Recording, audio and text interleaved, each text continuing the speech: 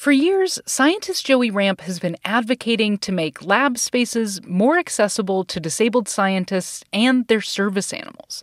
We first talked to Joey on Shortwave last year, and since then, she's published in multiple scientific journals, helped develop lab safety guidelines to include service animals, and is now working full-time with her firm, Empower Ability Consulting. Today, we return to that initial conversation with Joey and her very good boy, Samson the service dog. Enjoy. You're listening to Shortwave from NPR.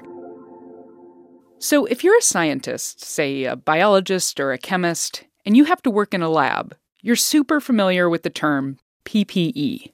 Personal protective equipment, which is PPE, is outer garments, goggles, boots, and gloves. That's Joey Ramp. She works at the Beckman Institute for Advanced Science and Technology at the University of Illinois at Urbana-Champaign. And yeah, basically anybody who sets foot in a lab needs some form of PPE. Sam, here. Even if you have 4 feet. Okay, here. See, Joey has a service dog. Can you hear him? I hear a little, grunt.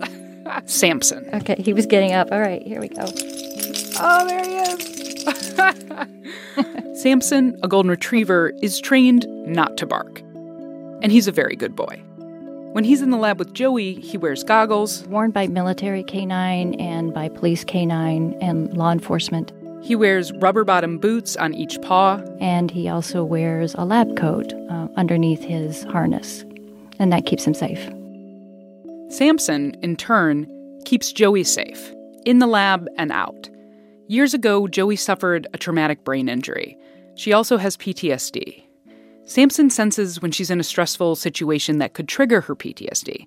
He picks things up because she can't bend over that well, and he helps her balance and brace when she's moving around. It's a cliche to say that the dog saved my life, but a service dog really does that every single day. But there was a time when Joey was told that she couldn't have her dog with her, at least not if she also wanted to be in the lab. They immediately said, oh my gosh, you can't possibly bring a service dog into this environment. It's too dangerous. So sadly, there are a lot of science faculty that are reluctant to allow anyone with a disability into STEM or science. And when you have a service dog, that makes it an even bigger problem. From the moment you walk in, you have a service dog. It's very visible. It's very different, and they have the power to say no. This episode, why Joey is trying to change that, and why it's not just an uphill battle for her, but for a STEM workforce striving to be more inclusive. I'm Maddie Sofia, and this is Shortwave, the daily science podcast from NPR.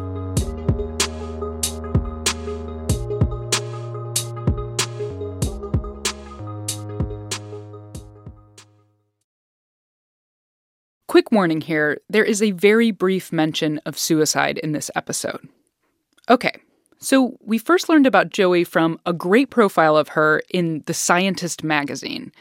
And one of the most amazing parts about Joey's story is that she came to science later in life. The accident that resulted in her needing a service dog is where that story begins. Well, it was on February 14th, 2006, and I was training some horses for polo horses. It was an extremely windy day, and trailer doors swung in and startled the horse I was on, and unfortunately we went down, and my head hit first. I ended up with 23 broken bones, including fractured vertebrae and fractured facial bones and a traumatic brain injury. 2 years and many surgeries later, Joey's body had recovered in a lot of ways, but the extent of her brain injury was just starting to become clear. And after a while, I just started declining cognitively, emotionally. I couldn't process information. I was losing language skills. I was completely unable to be in environmental stimuli of any kind, in social environments, anything loud, and started isolating. This was part traumatic brain injury and part PTSD. Joey became increasingly depressed. She eventually lost her job. She says she didn't leave her house for 3 years. So I decided one day I was going to end my life. And I sat down within seconds, quite literally within seconds of ending my life. And I saw the picture of a dog, a golden retriever, on the front of a book sitting on the bottom, on the floor of my office. And I started reading that book, and it was about a service dog who had helped a veteran with PTSD. And through reading that book, I thought, well, gosh, maybe there's some hope for me. And I ended up getting up off the floor of my office and deciding I was going to go into neuroscience and figure out what was happening in my brain because no one else could. Cut to today, Joey's graduated with a biocognitive neuroscience degree, and she has her sights set on a PhD. It's a journey she started in 2012 when she began at a 2-year community college in Illinois named Parkland College.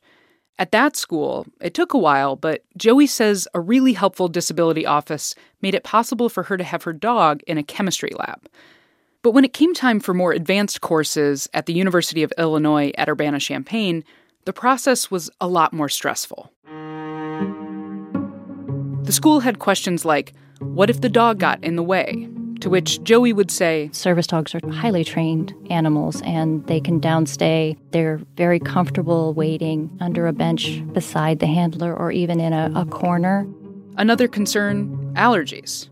Or what if somebody in the lab is afraid of dogs? Allergies and fear are covered under ADA, and that is not a valid reason to deny a service dog access to anywhere. ADA, that's the Americans with Disabilities Act. So it's easy to separate students or separate employees to make sure that everyone's comfortable, but you're still accommodating the service dog and their handler. And then, as we covered, when it comes to lab chemicals and the safety of the dog itself, wearing the boots, wearing the appropriate PPE, as well as placement, would be big factors. But who decides whether all these different factors add up to a safe environment for everybody? It turns out there's no official universal protocol or even guidelines for answering these questions. So it's up to individuals at the university to decide whether a service animal is allowed into a lab or not. It took many emails to deans, assistant deans, safety compliance people, meetings upon meetings, to the point where I ended up having to withdraw from the class prior to it starting because we didn't have accommodations in place. Eventually, after almost 2 years, Joey got things straightened out and Samson could be with her everywhere. But doing all that work while also just trying to be a student, that sounds exhausting.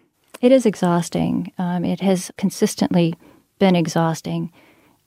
As a student, I should be coming to college to learn and focusing on attending my classes, but I spent a good portion of my time meeting with professors, meeting with administrators. Every single semester I started over. Which raises the question, what if you're not Joey Ramp? What if you're not an absolutely determined woman in her 50s who had jumped through all these bureaucratic hoops at one school already and kind of knew the ropes? What if instead you're 17 or 18 years old, just trying to figure out if you're even interested in science in the first place? One student I know of who was in their last semester of college with a 3.96 GPA, where they were asked to leave a laboratory class and told they couldn't return because they had their service animal. And that student not only dropped out of that class, but dropped out of their entire college.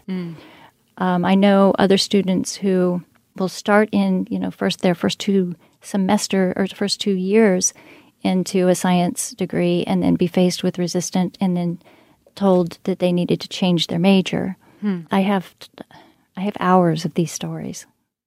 This is why, in addition to her work as a scientist, Joey spends time working as a mediator between colleges and students with service animals, trying to navigate them through the process of figuring out what works for everyone. But that work is riddled with challenges. Well, I think that a lot goes to the culture of the organization and what kind of welcoming policies do they have. If they have. Robin Jones is the director of the Great Lakes ADA Center. Under the ADA's regulations for service animals have a right to be anywhere that a human is unless an entity can demonstrate that there would be some either direct threat or fundamental alteration in the program or activity, with the presence of the service animal. So it's Joey would argue that most general biology and chemistry labs wouldn't be fundamentally altered by the presence of a service dog. But it's also fair to say that there's some types of labs that might not be okay for service animals, like the ones where each human needs their own sealed suit and ventilator just to be there. And there's very little known about how the presence of a service dog might affect a lab doing work with rats or mice. That's something that Joey's actually trying to study, by the way. In any case, it basically comes down to the judgment of a single person in charge. It does put the individual at the disadvantage of being at the, I don't want to say whim, but it is, of whoever is running that lab and making those decisions and how informed they are. We should say, it's not like this is super easy for employers. For privacy reasons, the law limits what they can ask about service animals. And like we said, there are no federal guidelines out there for how to accommodate them and their handlers in labs. Which means even if you're the type of boss who's inclined to be accommodating, you might not know where to start. And Robin says that lack of information can influence decision-making. So much of this has to do with just awareness. Because once people become aware, that they have those aha moments about, well, this isn't as hard as we thought it was going to be, Yeah. But when you don't know something and you haven't had exposure to it, you tend to stick to your guns. Absolutely. I think that there's a lack of public education and awareness on the training that a service dog goes through. In addition, unfortunately, there's the high prevalence of the fake service dogs out there. Yeah. People claiming that their pet is a service animal, and that's causing problems not only for businesses and administration in universities, but also for legitimate service dog handlers and those who really need their assistance. For Joey, this is a diversity issue. And diversity is something big science organizations talk about all the time. Here's some of the data I could find. In a survey of recent graduates with health, science, and engineering bachelor's degrees, only 5% of people employed in those fields were people living with disabilities. And people living with disabilities make up only 8% of scientists under 50 years old. But to be fair, this is an issue for all kinds of occupations. And compared to the percentage of folks with disabilities that make up the general workforce, these numbers are actually not that bad. So obviously there's room for improvement pretty much across the board. And Joey thinks until then, STEM is missing out on some pretty talented people. I think the thing I really want people to understand is that these students need the opportunities, the same opportunities and equal access to laboratories so that they can move on in STEM fields where we need this population of people with their creative ideas and the way that they challenge life every day and overcome different types of adversity, and they just move forward. We need these people. They're strong people, they're intelligent people, and we're excluding them.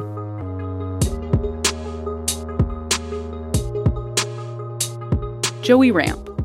In our episode notes, you can find more info on Joey's work with other service animals and their handlers, the link to the Scientist magazine feature that we mentioned, and a link to npr.org, which has pictures of Samson in his PPE. This episode was produced by Brent Bachman, edited by Viet Le, and fact-checked by Emily Vaughn. I'm Maddie Sofia. Thanks for listening to Shortwave from NPR.